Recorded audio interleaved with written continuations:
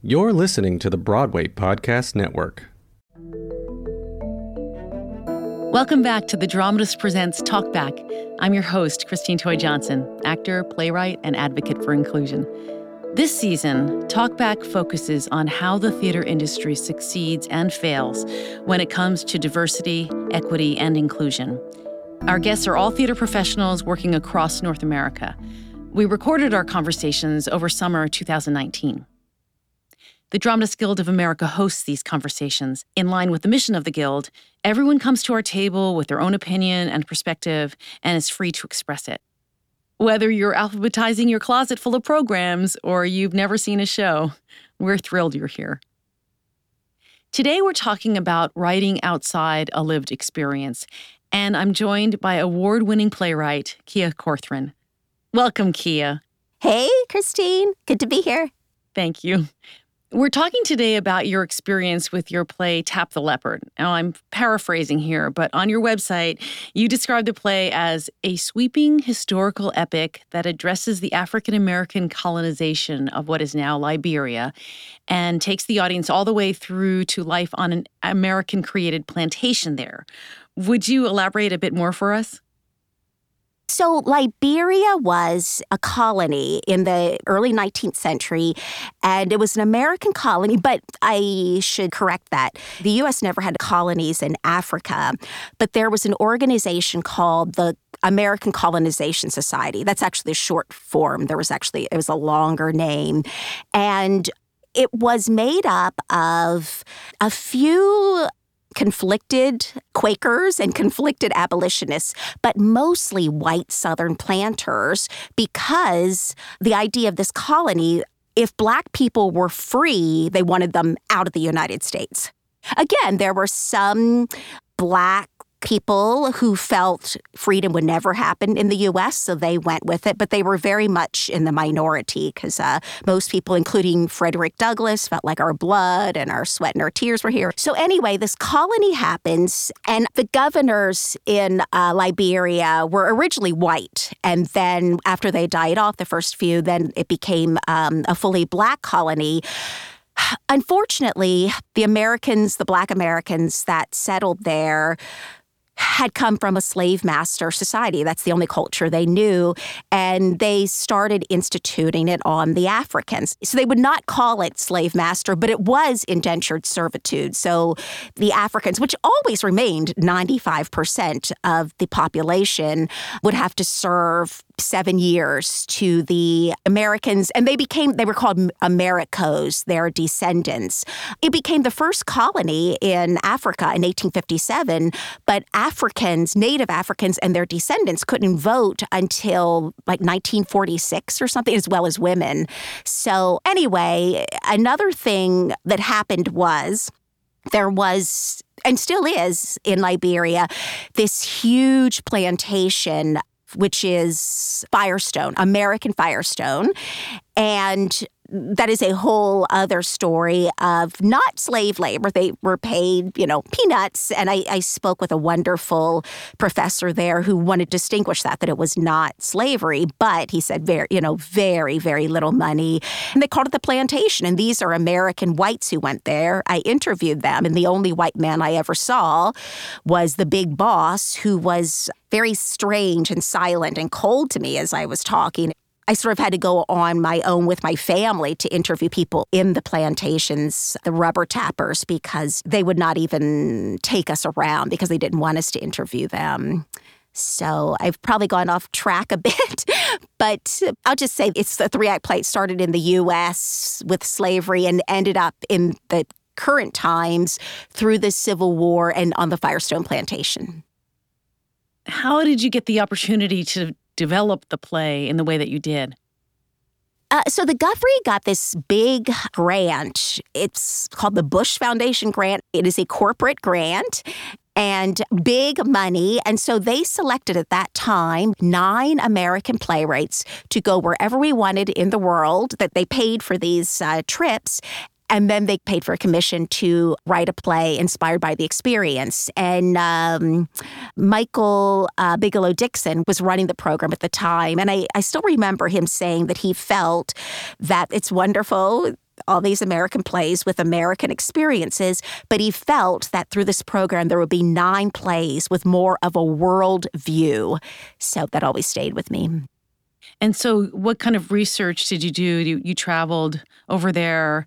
Can you talk about that a little bit?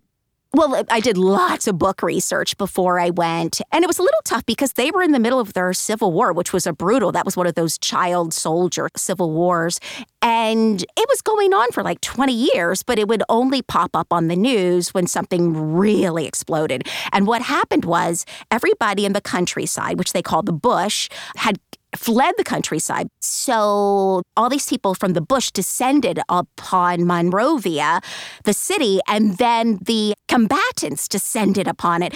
And it was complete chaos and kind of Armageddon there. And so it made the news. And when I saw that, I was thinking of lots of other places to go because I'd already had the commission. I just had to decide where I was going to go. And I was really drawn to that because I wanted to know what was going on. And it took about a year because obviously there was all this civil strife because I had to have some sort of connection to get in the country. And it was about a year before things had calmed down enough that I was able to get a contact person who was an American who had taught there like 20 years before. And she introduced me by email to a family there, and I stayed with them. Can you talk a little more about the kind of research you did once you got to Monrovia? Yes. I mean, the research really, I kept a journal the whole time I was there, but it was mostly about just the experience. I was there for 2 weeks, but it was jam-packed because the family had me doing things every day. One day we went into the bush, and I remember that I was a little nervous about that because, everywhere in the country there was no running water, no electricity, except for generators for maybe like an hour a day the family had, and it was just like one light bulb and a huge room, but and there were bullet holes everywhere. But for the most part, people at least felt at peace. The UN had finally come in because they didn't come in until like a few weeks before I did, I think, because it can't be so dangerous that it's just impossible for them to come in. So the people felt at peace. They kept saying the whole time I was there that people in the bush, though, because there was no way of contacting them, there was no radio in the bush, no television, obviously. Everything was completely still. Nothing was going on in the bush. So they said for a lot of people there, they didn't know the war was over. So then they suddenly said towards the end, we're going to the bush. So I remember I was like, I didn't say anything, but I was thinking, oh, but didn't you say they don't know the war is over? But so then that was actually a really incredible experience. What was writing the play like then after you got back and you had done all that research and talked to all those people? So years ago, I read Augusto Boal's Theater of the Oppressed, and what really stayed with me more than anything else all these decades later was that if you're writing politically, everything is so just devastating and hopeless, and that all the audience can do is leave, throwing their hands up in despair, then you're accomplishing nothing because they're not going to do anything because they've just been told there's nothing to do. So he suggested providing some sort of hope. But of course, there has to be truth in that hope. And even though the war was, for all intents and purposes, over, because they felt there was no money in the country, even though there should have been, because there was American money from Firestone, except it was only going into American pockets, but there should have been money. But so there was just this mass depression, it felt like, in the country after the war. So I didn't know how I was going to give that hope. The irony was it actually became one of maybe the most hopeful play I've ever written because I just sort of went through the whole process, started in the U.S. in slavery, and the fact that the people were so resilient that actually I feel like it may be, my most inspiring play in that way. Interesting how that worked out. Can you tell us about that first reading of Tap the Leopard? Yeah, so the first draft was like 4.5 hours long, but I got it down to about a little less than 3, I think. Michael Dixon had a great idea of doing this all-day thing and inviting local librarians, of which there are many in a whole community in Minneapolis, to come and see the reading. And it was at the Playwright Center in Minneapolis, and they served food, so there were breaks between each act. So I had a contact person who was really wonderful at the university there, and he invited 10 other librarians. And I think maybe one or two made it to first act. And he wasn't the first act. He came to the second and a few more in the second. And then most of them came in the third act, I think, and which was the 21st century. People were chattering very loudly through the play. And there was a post-show afterwards, a Q&A, and actually not a Q&A, it was mainly to get comments from the audience, and they were openly hostile. Most of them were women, and while it was very painful, but also important that I wanted to hear what they had to say, I also was aware both that they didn't have the same experience as my characters, because these were people that 20 years before had the means to have gotten out before all the troubles. And also, I was aware in a very legitimate sense that I was there for a couple of weeks. They were angry that I felt I had the authority to write in their culture. That's not what they said, but and that's not to say that many things they said were legitimate and were useful, but I knew that was the subtext of most of what was going on, which was understandable. I mean, that's what the project was, to take American playwrights to write about other cultures. But still, I can understand their sense of threat by that. What was it like for you to get that kind of pushback? It was awful. It was horrible. I guess my question is really, how did it impact you? I had to respect what they had to say. I was mostly just listening. There was one moment when I did have to speak because they said Firestone is no longer an issue. Firestone is very much an issue, and I very calmly said it, but I went to the plantation. They were in shacks, broken down shacks in old forests where there's barely any sap anymore, with holes in the roofs, in the roofs of all these shacks. This was the rainy season. And another place, there were children, the families. When I was at the beginning and talked to the execs, they said, oh, they go to school. It's ridiculous. They were miles and miles away from the school. They needed the entire families as tappers to be able to make ends meet, to live in these shacks. And it was also made clear to me that there were people, babies, born on the Firestone plantation, grow up being tappers, and die, and no one would ever know. So I'm torn between wanting the information and feeling that I'm infringing on the privacy of people that are already suffering so much. So as we were about to leave, a young man came out of the forest. He ran, and he was clearly saying, what's going on? What's going on? Because he saw us. And when we explained it, and I thought, okay, this is the person that's going to say, you have no right to be here. It's none of your business. He said, please tell people about this. And so when they said there was, that Firestone is no issue anymore, that's what I had to quietly say. Yes, actually it is. Thank you for sharing that story with us. How did your experience with Tap the Leopard change your approach to your subsequent work? Well, that's a great question, Christine, because I never thought about it before consciously. When I think about it, I feel like I have done, much deeper research. Maybe I always research, but I think it did get deeper after that when I think about it.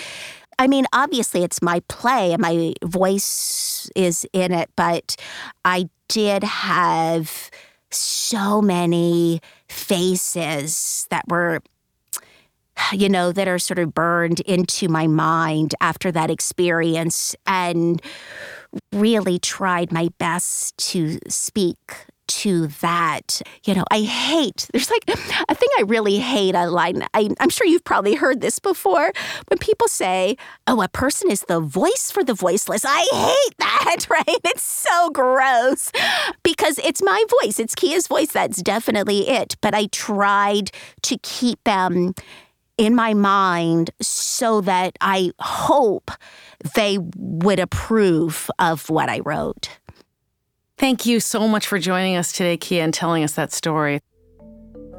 We'll be back in a few minutes with Kia and playwright Mushtaq Deen to delve deeper into this discussion. Stick around.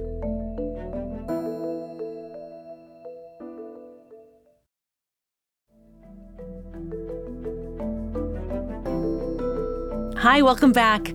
We're here talking to Mushtaq Deen and Kia Corthron. Thank you for joining me today.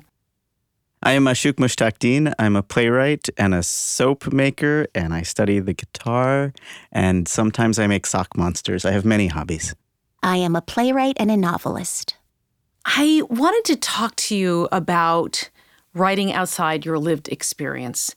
I've been talking to a lot of playwrights about this. It seems to be a very full conversation to have because some people feel like they aren't, quote unquote, allowed to do that anymore or now. And so I'm really fascinated to know about your perspectives on this and anything you might want to say about it. Deen, you want to start? Sure. I feel like it's a very important conversation to have, and it's one that concerns me a little bit because when I go to universities and college campuses, I find that the students are often having the conversation in a very black and white policing sort of way. This person is allowed to write it, this person's not. And I think that's a dangerous place for the arts to be. But that said, I always think we should be asking, what is the intention of the writer? Are they doing it well? Have they done their work? Are they in conversation with people from other communities? Are they open to hearing about their blind spots and looking for them? I once heard a novelist friend of mine, Lisa Coe, said this, and she said, it's easier for minorities to write about the dominant culture because we have to live by the rules of that culture. So we just inherently know it better. That is not to say you can't write about it if you are from the dominant culture. You just have much more work to do. I think you have to be willing to do the work. But some amazing novels and stories have been written with diverse characters and worlds by people who are not from those worlds. And I truly believe that that is something that we can do. Right. I want to get back to what you said about doing the work, because that to me is everything. You have to do the work. When you do get inspired to write something that may not be part of your everyday experience, what is the most surprising source of research that you have found? I think it really changes depending on what the piece is that I'm working on. So sometimes it can be a lot of book research. Mm-hmm. Sometimes it can be news articles or talking to people. I try to immerse myself in as much as possible if it's a research play. But then I do feel like at some point I have to throw it all out and for me follow sort of the music of the play.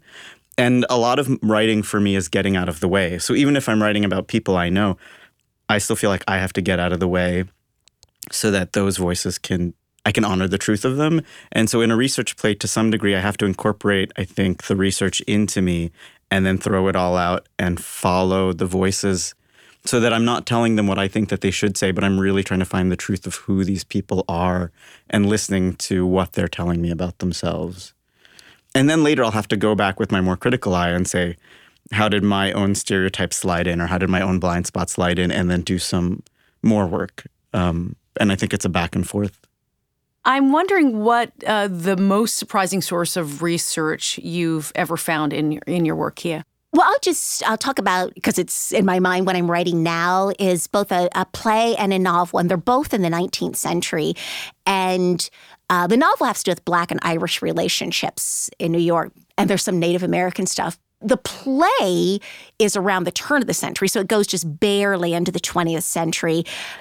But it's a different culture just in terms of the language. And, even as I am a Black American, to be talking about Black Americans of that time, the character was born into slavery that I'm writing about. Her parents were slaves. That is my history, but it's certainly not my personal experience.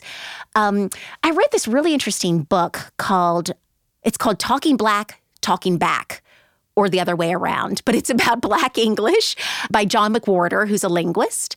And it's really interesting what sort of choices you make in terms of that. If you, as he was saying in the book, if you look at literature from the early part of the 20th century by Black writers, there's texts like, Lordy, this sort of things that people cringe now, but it was the truth. The stereotype came from some truth. Also, apparently, a lot of the slaves in the South, despite what we've seen on TV and things, had, I think it was a Scottish accent because of the overseers were Scottish. I hope I didn't say that wrong, but I believe it was Scottish. It was definitely not what you think. And so as I'm writing, I want to make decisions that both have truth and authenticity, but also don't turn readers and audience members off. And so it's interesting when sometimes you have to make choices in terms of thinking about your audience that may not be altogether the truth, but will have the bigger truth of them being with the story and being with those characters. That's like the thing that sometimes fiction tells the truth better than the truth tells the truth. Mm-hmm. Mm-hmm. Mm-hmm. Has there ever been a time when you've been embarking on a new project and the research surprises you and takes you in a whole different way? I guess I hope I don't have too many preconceived notions about where the research will take me so much as, what is this? Oh, well, that's an interesting idea. Oh, that leads me to that. What is that? Well, and I just start writing them down and putting a lot of things in the colander, so to speak, and seeing what falls away and seeing what stays, and what gets attached to me because there's something in me that also connects to that material. But I guess it's hard for me to answer about, like, am I surprised does it take me somewhere? Because I can't think exactly in those terms. I guess I want to say, and this may be kind of unrelated to your question. That's okay. But of this idea of like sympathy versus empathy, like I want to be inside of the world, not just looking at it from afar. And I think sometimes the issue is like I don't believe I should sympathize with my characters as if it feels a little patronizing, as if they are something outside of me. I really feel like I have to walk in their shoes and feel their discomforts and be in them as much as possible. I don't think it's going to be perfect, but I think that's a different thing. I think sometimes people sympathize with the other that is culturally different from them, and that reads false, and it reads it makes people uncomfortable. I think it's important often, especially if you're writing really naturalistic stuff, to acknowledge your gaze. So like I wrote a play called The Shaking Earth, which is about the anti-Sikh massacres in India in 1984. And so the first draft of that play, the whole entire cast or the entire family was Sikh, but I'm not. And nor am I, an Indian born in India. So there's lots of ways I'm not of these people. But then in the next draft, there were people who were Sikh. There were people on the outside of that who were helping them. And that gives me, there were people in America. I feel like that at least starts to acknowledge my gaze into the piece and doesn't pretend that I'm somehow the magical expert or authenticator of everything. But I still think it's a really important story to tell. It's one I care about and I want to tell it. And so I did. I think what keeps coming up in conversations that I have, especially with writers of color, is that there is a certain expectation that's put on us by looking the way we do to write about a certain people. For example, if someone asks me to write about Chinese people in China because I'm Chinese American, that actually is not my lived experience, just like you were describing. So I'm actually working on something right now that's a commission about something like that. So I have to really do research as if I'm not anyone that comes from that culture in my ancestry or whatever. And I think that that's a very interesting thing to note about what your gaze is and how important that is to acknowledge. Thank you for that. I also wanted to go back to something you mentioned earlier about hearing the characters speak and not deciding what they're saying. And I think that's also a really interesting perspective to illuminate. Can you speak a little bit more about that? Sure. If I were to decide I want my characters to go from A to B and this is what's going to happen, then I'm setting the agenda. It's really about me. It's not about them. But what I want to do is get out of the way and listen to my characters and constantly be surprised at the way they react to something. And then when I'm surprised, I think, oh, why did he do that? Like, oh, because like that really hurts his feelings, but he doesn't want to show, like I'm understanding their characters. They're revealing themselves to me through their surprising behavior. And that part of it is, to me, is how I learn greater empathy in the world. I mean, part of me being a writer is inhabiting people who are not me, understanding them in such a deep level that I don't judge them for it, even if I don't agree with them, and then feeling a greater sense of empathy for other people outside of my experience who do live in the world, who maybe do really fucked up things, but for really human reasons. And I think that's such an important part of what we do in the theater.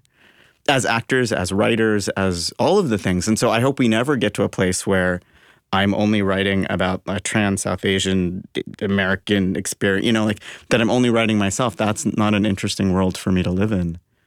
Right. You're finding the thread of humanity that connects you to a story that compels you to tell it. Yeah. Kia, do you have anything you want to? Yeah, I love what you were saying. It sort of made me think that, particularly with writers coming from the dominant community, that there can be sometimes a tendency to write characters, say characters of color, that are ridiculously sympathetic, like sort of noble,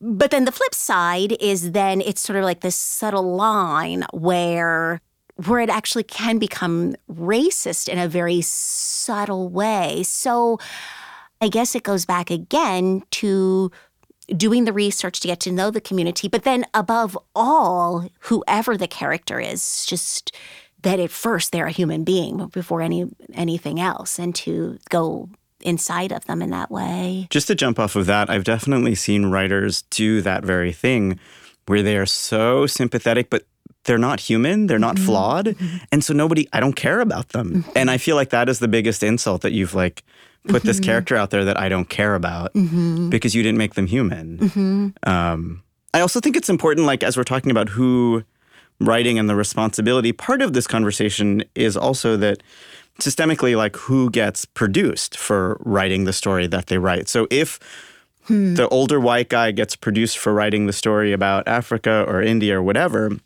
above and beyond writers who maybe have more knowledge about that, why is that happening? Are we then producing stereotypes? Did they do their work, and is it a really good play? Are we producing the stereotypes of that culture? And who is not even allowed to sort of get up into the place where we are among the plays being chosen? You know what I mean? There's systemic things that just producing theaters need to think about. Who is also just getting access? And I think that's part of the frustration, is sometimes that I remember studying the novel Passing in college, and just the idea that if there's only one person, then that person has to be representative of everything, and it's a lot of burden to put on one writer or one person. And so there's just there's a clusterfuck happening there too that is important to address without getting to a place where we're policing who's allowed to do what. I heard somebody talk about being a respectful visitor into another culture if they were going to be inspired to write about a community that is not their own. And I wonder your thoughts about that, about how do we make space for that? Has somebody done that for you? Have you been encouraged to think in that way? Or is that not relevant to the way you approach thinking about another community? I do believe that they are your characters you're creating. We each have the authority to write. But I do also believe that they are stronger characters if you know something about what you're writing before you write it. I had an example years ago of a white male playwright who had written a play of a Black family, all Black characters, which is different than a play where there's some Black characters, but they were absolutely all Black characters. And he asked me if I would read the play to give him my comments. And I read it, and most of the play I really liked. There was just one little thing that just did not quite feel right. And it was just a small thing. But when I told him that, and it was actually quite enthusiastic about everything else that I thought really worked, but said, but there's this one thing, he sort of looked at me and turned and walked away with, rudely, not even with a thank you, and I'd read the play. And I actually found out he was workshopping that play soon. I knew somebody in that cast, and they were all having problems, and he was just very upset and did not change anything. Now, the thing is, again, they are your characters. And I do believe that as playwrights, you have a vision. It's important to support that vision. There are always going to be people that are going to question it, and you don't want to be listening to every person. Then it becomes a mess. But there is a difference between having integrity of your vision and just being entitled and deciding that I don't have to listen to anybody. This is right. And I actually don't think that's confusing. I don't think that, that somebody will be so afraid that they may not be one or the other. I think, or they're so afraid to write about another community because they may be that entitled. No, it is a long distance between those two. And so I think it is about going in and listening. And you may not agree ultimately, but listen. I completely agree with that. And I think that there's a big distance, but I feel like in the world outside of this room, sometimes that distance gets shrunk, or maybe people feel like somehow the conversation is you're not allowed to write it, or you're a bad person because you did it wrong, instead of listening to something a little outside of your experience, taking it in. But I think humility is an important part of writing. Exactly. And if you don't have it, I think it's really going to affect your writing, and your writing will be the worse for it. A big ego means you are taking up so much space in your play, in the room, and that is not what your characters need, is for you to take up more space than they do. That's fantastic. Mm-hmm. We should embroider that on a pillow and pass it out on street corners. Thank you. I want to talk a little bit about something you brought up, Deen, earlier about who's getting produced. Something I hear a lot from people, artistic directors and producers, indicate that they are not really looking in large enough spaces for the playwrights whose stories they say they want to produce. And so it will be like, well, we don't know any female playwrights. I'm laughing because it's ridiculous, but I have literally heard that. Well, where are the female playwrights? Where are the Asian American playwrights? And so often spoken by female artistic directors who don't know any female playwrights. And so, so the question is, or just as often, right? How do we, without getting just sort of angry about everything, just how do we talk about looking in larger spaces for the writers that are out there? And or, second question, maybe not related, but related, I think there are many situations where theaters are looking to produce stories about, say, the African American experience, but their idea of what that is. And so there are many writers who are writing their own experience. And this is actually the flip side of this conversation, writing outside your lived experience, right? But people that are writing their own experience, but it's not in line with the expectation of the theater. I wonder if you have thoughts about that. I think theaters are institutions, and they have a mission, and so they have values, and one thing is they need to look at who's in the institution and see if the institution is actually reflecting their values. Because if you have diverse group of people who are bringing in experiences into those rooms and talking about it, that will be a very different conversation than if you have 7 white people who are trying to think about something outside of themselves. And it should be something we talk about all the time, not just at the conferences, certainly, but reach out to other theater directors. Know that the theater over there did this great play. What other plays are they like? What other plays are they looking at? What other writers are they excited by? Like, talk about it more and more. Like, just bring these people. We're all very findable online, so I don't know why it's so hard. Kia, do you have anything you want to add? Well, I think it's hard because they're not really interested. I mean, the truth is, we're there if they want to find us. You know, something that you said made me think. It's also interesting because I'm not going to name any names, especially as I did not see this play, but there was a play in New York by a Black playwright. The subject matter was Black. Every single Black person I knew hated it, and every single white person I knew loved it. And yeah, I mean, what happens with that? And why would a white artistic director choose this play? I mean, to some degree, it's the arts. It's all arbitrary. It's all one person's opinion. And I don't know how to get artistic directors to read things that they say they can't find. But the truth is, I would say they're not looking because they don't really want to find it. They want to, what they really like are having a playwright who is a person of color writing about that community and, you know, sometimes saying what that white artistic director wants to say about that community. I just want to jump in. And sometimes a writer of a certain community will not write a very good play about that community. Like, just because someone is of that community doesn't mean all of a sudden they're going to do their own work or they're not going to traffic in stereotypes because it's easier and they know it'll be produced. So I've definitely been upset about plays that have been written by South Asians or South Asian Americans that are not great plays, politically speaking, or not saying truthful things. I want to try to end on the Kia Corthron note of giving hope. Tell me about the most satisfying experience you've had in writing about a community that you are not living in from day to day. I think it's when I wrote the deaf character because I really loved that character and I loved being able to go really inside this person that, you know, a deaf culture is a different culture. So that was very satisfying for me. I just finished writing a play where 2 of the main characters are an older white couple. And I was really, I think, looking at what makes people willfully ignorant of the world around them. But what was so satisfying was to just find the humanness of at least these characters, what they were afraid of and what was so hard for them to look at, and aging and thinking, I understand that. Like, on a deep level, I know what that's like. That's hard. I get that part of it. Not that it excuses you or makes it okay, but there was something beautiful about being like, oh, yeah, that's very human and true. I get it. And that's kind of what I want to do in theater, is to step into people who I think I really don't agree with and then think, all right, that's a very human thing to do. I understand. I want to end there because I think that's so beautiful.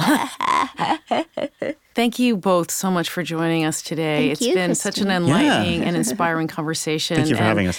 Always to be continued. This has been The Dramatist Presents Talkback, a production of the Dramatists Guild of America and Boom Integrated. Our podcast is lovingly produced by Sarah Storm, Christine Toy Johnson, and Amy Von Masek. It's edited by Jen Grossman and Clint Rhodes of John Marshall Media. Special thanks to Tina Fallon, Ralph Sevish, David Foe, Terry Stratton, Adrian Glover, and John Marshall Cheery.